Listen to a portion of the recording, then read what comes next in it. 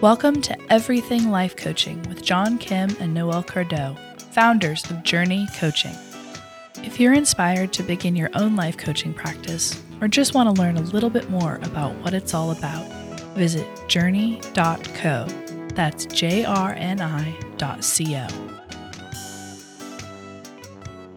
Hey guys, on today's episode, we're going to talk about setting in for the long haul and dealing with anger at the injustice of the world. Well, this sounds very dramatic, this episode. I know, and I have to say I was in kind of a dark, snarky mood as I Mm, was, preparing for our time together, but the good news is that by the time I was done and by the time you and I are done, we're gonna be in a great space because there's yeah, so much good to look forward to. I agree. I agree. You have what's your beverage of choice this morning? Is it coffee Uh, or something else? I am drinking a hibiscus LaCroix. Oh, nice. Okay, I I'm got coffee. fancy. Let's do it. Yeah. So, I think we're taking this on because we really want to validate everybody's reality right now that we're Yeah. going through an unprecedented time and we are all settling into a brand new reality for the coming days and weeks. So, John, how are you doing? I'm doing well. I think the most powerful thing you could give yourself is structure or slash routine. And if I didn't create some kind of routine or structure and I would just kind of went by how I felt, I think I would just kind of collapse on myself by the end of the day, slash my thoughts. So I'm doing okay. I'm doing okay because I'm implementing structure in my life. That's awesome, and that's Yeah. really good advice, and it's something that, I'm gonna follow you with. I was sick the last 2 weeks, and so Yeah. I didn't really have a chance to fully contend with this reality because I was so sick. It was almost a blessing where all I could do was lay in bed and be like, "Oh my god, I can't do anything," and then Right. I started to feel better, and then I was like, "Oh my god, what is happening?" Yeah. Yeah. And it's a double-edged sword because if you feel better, which is great, you want that obviously, but then there's probably going to be a side of you that wants to be productive and wants to do all these things, but you feel kind of like you can't. If you're sick, you almost just accept that you're going to be in bed and you surrender to being productive or getting things done.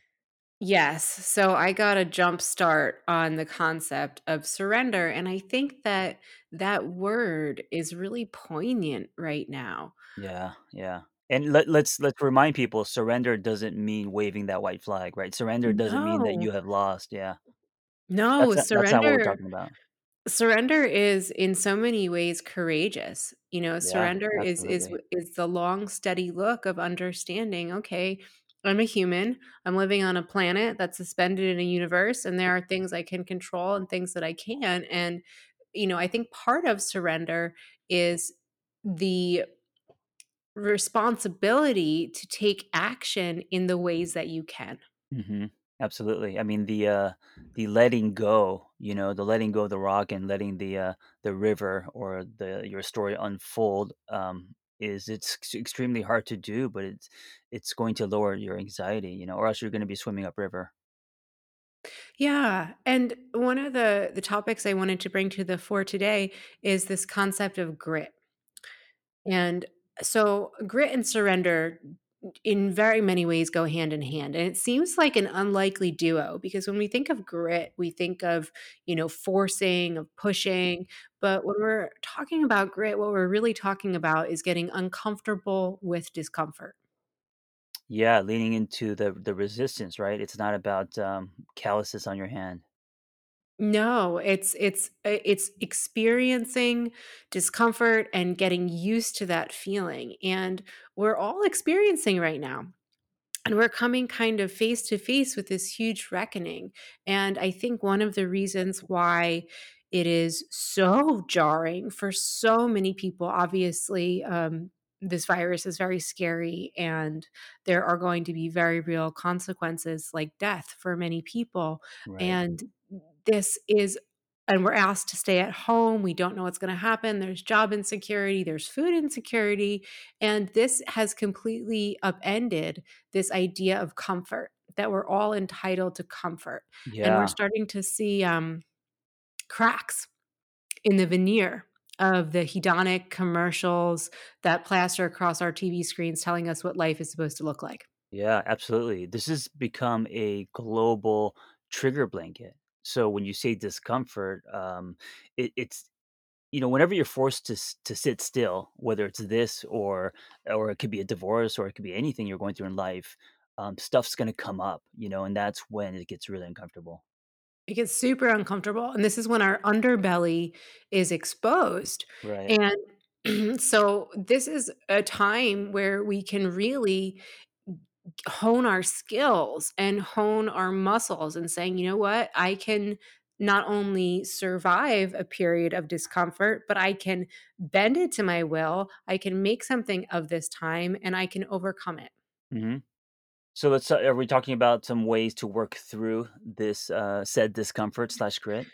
We are, and I wanna give credit to Caroline Miller. She is at carolinemiller.com, and she is an expert on grit, Mm, and I had the privilege of training under her, and that was one of the main lessons that I took away, was that if I want to do hard things in life, I'm gonna have to get used to feeling pretty shitty as I go through yeah. them.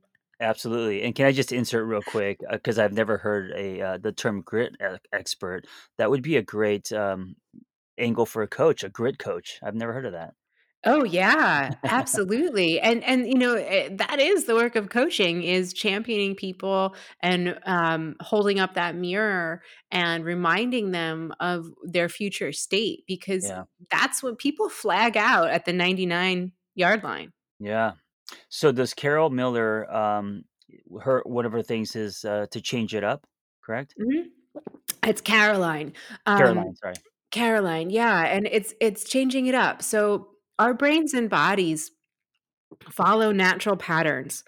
And if we're really looking for evidence of this, think about your wake up routine. Most of us reach for our phone and Mhm. we scroll through our usual sites. And before we know it, we're in the bathroom, we're brushing our teeth. And then before we know it, we're in front of the coffee maker. And we've done that pretty much unconsciously. Yeah. And if you're following this logic, you're going to repeat the same day Mm, over and over again. You're going to drive to work the same way. You're going to listen to the same radio stations, and you're not going to give your brain an opportunity to develop all of that new landscape, the uncharted mm, wilderness of your brain, where new right. experiences, new ways of being live when you lean into these patterns. So we're all being forced right now to do things differently because we're in this weird place, right? So, just thinking about your wake up routine, what is one way that you could do things differently right now? Not go to your phone, practice, breathing, maybe do a meditation if that's not what you're used to. Uh Maybe get on the floor and start doing some push-ups. Anything that is, new and different that, is not part of your daily routine. Yes, and as we're talking, I'm realizing you've been forced into this with your snuggly little baby. Yeah, all everything in my day-to-day is quote unquote, "changed up." So, I've never had a six-pound human attached to my stomach at 4:30 AM, so that is brand new for me. But it's interesting because my, like, what's happening in my brain is, new circuits, new, tracks being laid, rewiring myself. I'm learning to adjust and adapt, and all of that's happening. What are the outcomes you're seeing from this? Um, it's either, like, super nectar and moments of bliss, mixed with panic and how the hell does everyone do this? And, so it's a lot of kind of, 2 extremes, hitting notes on 2 extremes. Yeah, guys, and so John is so beautifully and vulnerably illustrating this is what our brains do. They go Mhm. to the highs and the lows of, "Oh, this is the sublime," of, "Oh my god, this is totally out of my norm. I feel uncomfortable." So, when you hit those moments of panic, that's your brain bucking. That's your brain looking for those old patterns that it doesn't have an answer for because this is all totally new. But, I gotta say, it's been 1 month and, these days, it's less bucking and I'm getting into the groove a lot more than say, the first week. Oh, sure, sure. So you get used to new patterns and new Right. ways of being very much, and then you are transformed, Yep, and absolutely. I that's the mean, way this that's thing goes. it's technically growth, right? Yeah, it is. It's literally growth. 100%. 100%. So, if you guys don't have a brand new snuggly baby at home, some other things that you can do is to move the furniture around in your house, move the pictures on the walls, sit in chairs and rooms that you typically don't sit in, and make a really conscious effort to change those daily routines. And I started doing it going for an afternoon walk. I noticed that I always walk in the same direction. And my husband pointed it out to me. He said, "Hey, why don't we take this street one day?" And so every time I go for a walk now, I force myself to take a different street, to take a different route. And the outcome for me was that I started to tap into my surroundings more. And I started because I was seeing something new for the first time to notice detail on houses and flowers and gardens. And it really made the whole experience a lot more 3D for me. And I was able to unlatch from my brain and from my worry as I was walking because it was different. Yeah, so I actually have a story myself. Just real quickly, my other place, we lived there for a year, and we had a balcony, but I never used it. Not one time did I step out on the balcony. I just thought it was kind of gross. There's a lot of traffic, all of that. We have a balcony in this new place, and yesterday I stepped out, and I decided to do it for my daughter to give her an experience of air and a view. But then I sat down in the balcony and I was like, "Oh, it's a new surrounding." And I heard wind chimes and I felt a breeze and I was like, "Oh, this is actually really cool." So speaking of new spaces that it's always been there since we've been here, but I actually stepped out for the first time and now I'm going to insert it into my routine. Oh, that's really beautiful. That's really beautiful. I would love to invite you to keep reporting back and tell us what the different hues of light look like. Right. And really, we can lean into this all together as we're Yeah. kind of going through our weird apocalypse containment period. Yeah, and what Noelle's talking about is being mindful, is using mindfulness in your everyday life, in your everyday space. Yeah. Yeah. And you really hit the nail on the head earlier when you suggested just jumping out of bed and doing push ups. Yeah. Caroline Miller also tells us that using your physical body and moving it hard and fast for 7 to 15 minutes a day Mm. has incredible consequences for stimulating blood flow to your brain, energy. So, we're talking about push ups, planking, and the trick here is to get movement going in your day as early as you can. This is how I created a baby, guys. Sure. Yeah, Is it too early for this joke? Okay. I think it Uh, might be. But call people you don't typically talk to. yeah. So, I was chatting with my little sister last night and she was super stressed out. And I said, Mhm. maybe we should start FaceTiming with George. And George is my dog. And we typically don't do that. And she lit up at the idea. And so we're going to start doing that. How about you, John? Have you been FaceTiming with your friends? How are you staying connected to everybody? Yeah, I actually made a promise to myself because I always send, people to voicemail. I don't do FaceTime. My friend Andy FaceTimes me, and he's always half naked. I hate it. And I told myself, you know what? During these times, I'm not going to send anyone to voicemail. I'm going to FaceTime because it's safe and I'm going to engage socially. And so, yeah, I've been answering FaceTimes, and it's actually been fun because it doesn't matter if it's a 60-second call and someone's joking, or if it's a 30-minute meaningful conversation.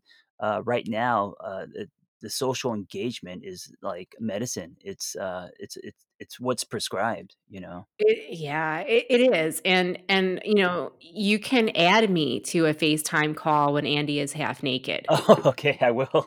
Perfect. Just I'm so you know. I'm just gonna let him FaceTime you so I don't have to deal with that. Perfect, Yeah. just perfect. And yeah, and so, thinking about, I sent out a lot of text messages when this all first went down, and now I'm like, "You know what? I really need to go back through through and physically call all these people. I had the opportunity to chat with my cousin the other day, and Mm, we hopped on the phone. He got married last May, and I just really wanted to hear what was going on in his life and his world, and he lives out in Oregon, and he was so proud. He had just planted, strawberries and asparagus on their farm, and mm, I I let him talk, and that's something I've been really doing a lot more intentionally recently is savoring people's stories and letting yeah. them tell me whatever it is that's going on in their world so I can really embody presence and get in there. And I will never forget my beautiful baby cousin telling me with such pride about his strawberries and asparagus patches. It's gorgeous. What a great time, especially if you're a coach or you're interested in coaching, to exercise those muscles, to actually listen,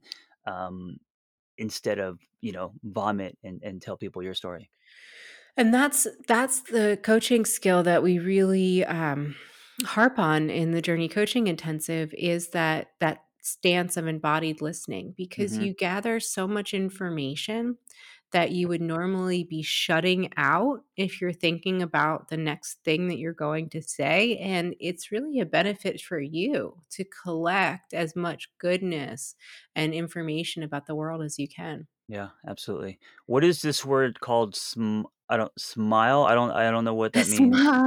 Smile. You've been doing that a lot more recently. Barely, barely. Yeah, in the last 5 years, learning to smile has been a big thing for me. But I hear It it's good for you, and tell us why. it is good for you, and I find it so interesting that you have such resistance to smiling because you love laughing. Yeah, you know what it is so when I was a kid, I had very crooked teeth, and because I was the runt and my friends were always older, when I was in the breakdancing crew, I had to look hard because I was such, just a run, and everyone else they were 16-year-olds, I was 12. And so I think that started the pattern of me just always trying to look hard, and I developed furrows, and then I just never was a smiley guy. I think the combination of trying my insecurity of being smaller and then jacked up teeth, I think all of that made me, quote unquote pensive and non-smiley, but I'm trying to erase all that now. An internalized scowl. I get it. I get Yeah, it. We can work yeah. on this. Yeah. So I mean, listen, we're all going through it right now, and we have a choice. We can be, as the title of your book heralds, a miserable fuck, Mhm. or we can accept our responsibility personally and professionally to be accountable for our own happiness and for our own mood and for the way that we show up in our households and for each other during this time. And I think that one of the big misconceptions about happiness and smiling and laughter and love is that if you're sitting there waiting for it to descend upon you, it won't. Right. And You also, have I wanna remind you guys, smiling doesn't have to be a shit-eating grin. You don't have to laugh out loud. Smiling can be, a warming of your heart. It can be something that you're grateful for that generates a smile in your eyes.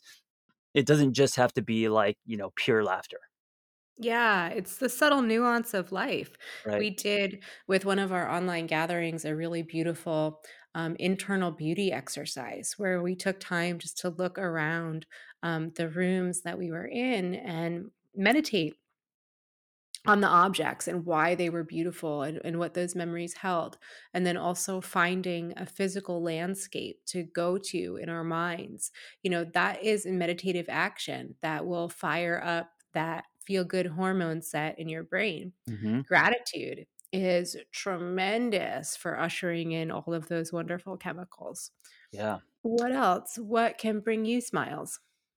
Moments usually, the human exchange brings me smiles. I laugh at very strange things, so things online make me smile. Um, but other people don't find funny, I find funny. So, people that are off center make me smile. Awesome. Yeah. Awesome. Leaning into your weird, right? Yeah, absolutely. I used to feel, so self-conscious about being different in the world, and I've really, started to embrace it, And I hope that during this time, more people will start to do that and to start to lean into their own difference and to Oh, say, "You know yeah. what? Like, I'm gonna stand in it because it's what makes the world interesting for us Right. all to live in." Absolutely. It took me 40 Yeah. years, but, there's less anxiety there for sure. Oh, yeah. I'm gonna hit 40 in a couple months. Oh, wow. That's a big one. Yeah, I Yeah. hope this is over by the time I hit 40. That's my wish. Oh, man. I wanna see my mom. Yeah, for sure. Yeah. So that I mean, this is a good segue kind of talking about, the anger that people are Mhm. experiencing. And I really wanna validate that, I know, John, you and Vanessa didn't plan on having this beautiful little baby and going into a pandemic. Mhm. Um, we had our South by Southwest trip with all of our coaches canceled. Oh, right. Yep. I had planned on travel after that. I had all of that canceled.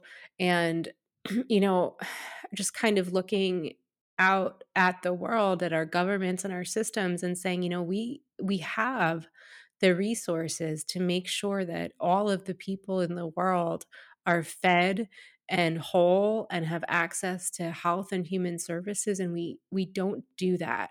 And it's systems and governments that are really dropping the ball for humanity and for our planet. And I feel a lot of anger at that.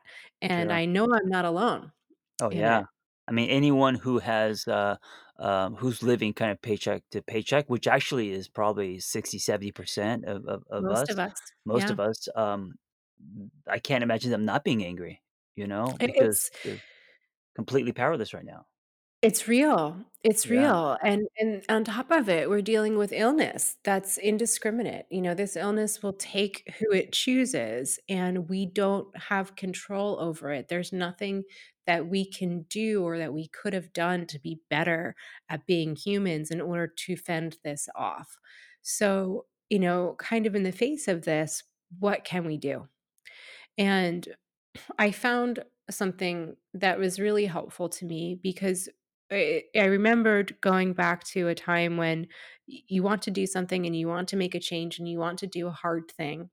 One of the best things that you can do is to find a role model, to Mm. find models and examples of people who are doing and who are changing and who are building the world that you want to inhabit.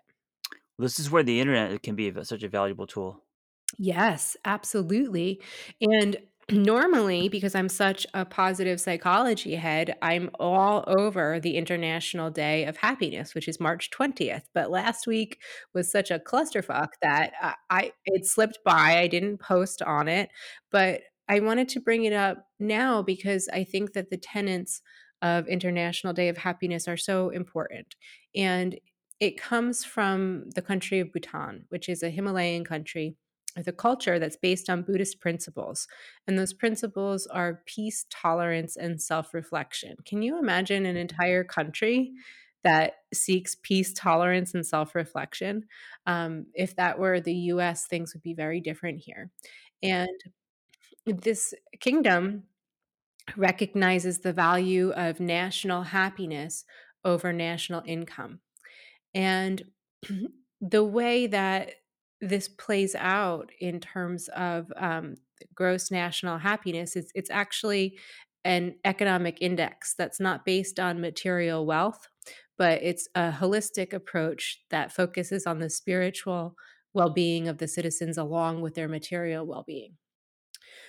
So I wanted to hold this up as a model of a place that really does exist on this earth. And it's something that we can all choose to strive for individually as our own pillars and values. Yeah, And I mean, I yeah, was gonna say that with everything that's going on, and whenever something like this happens and people start looking inward, it's actually a great time to create new definitions, so maybe this yeah, is a good model for that.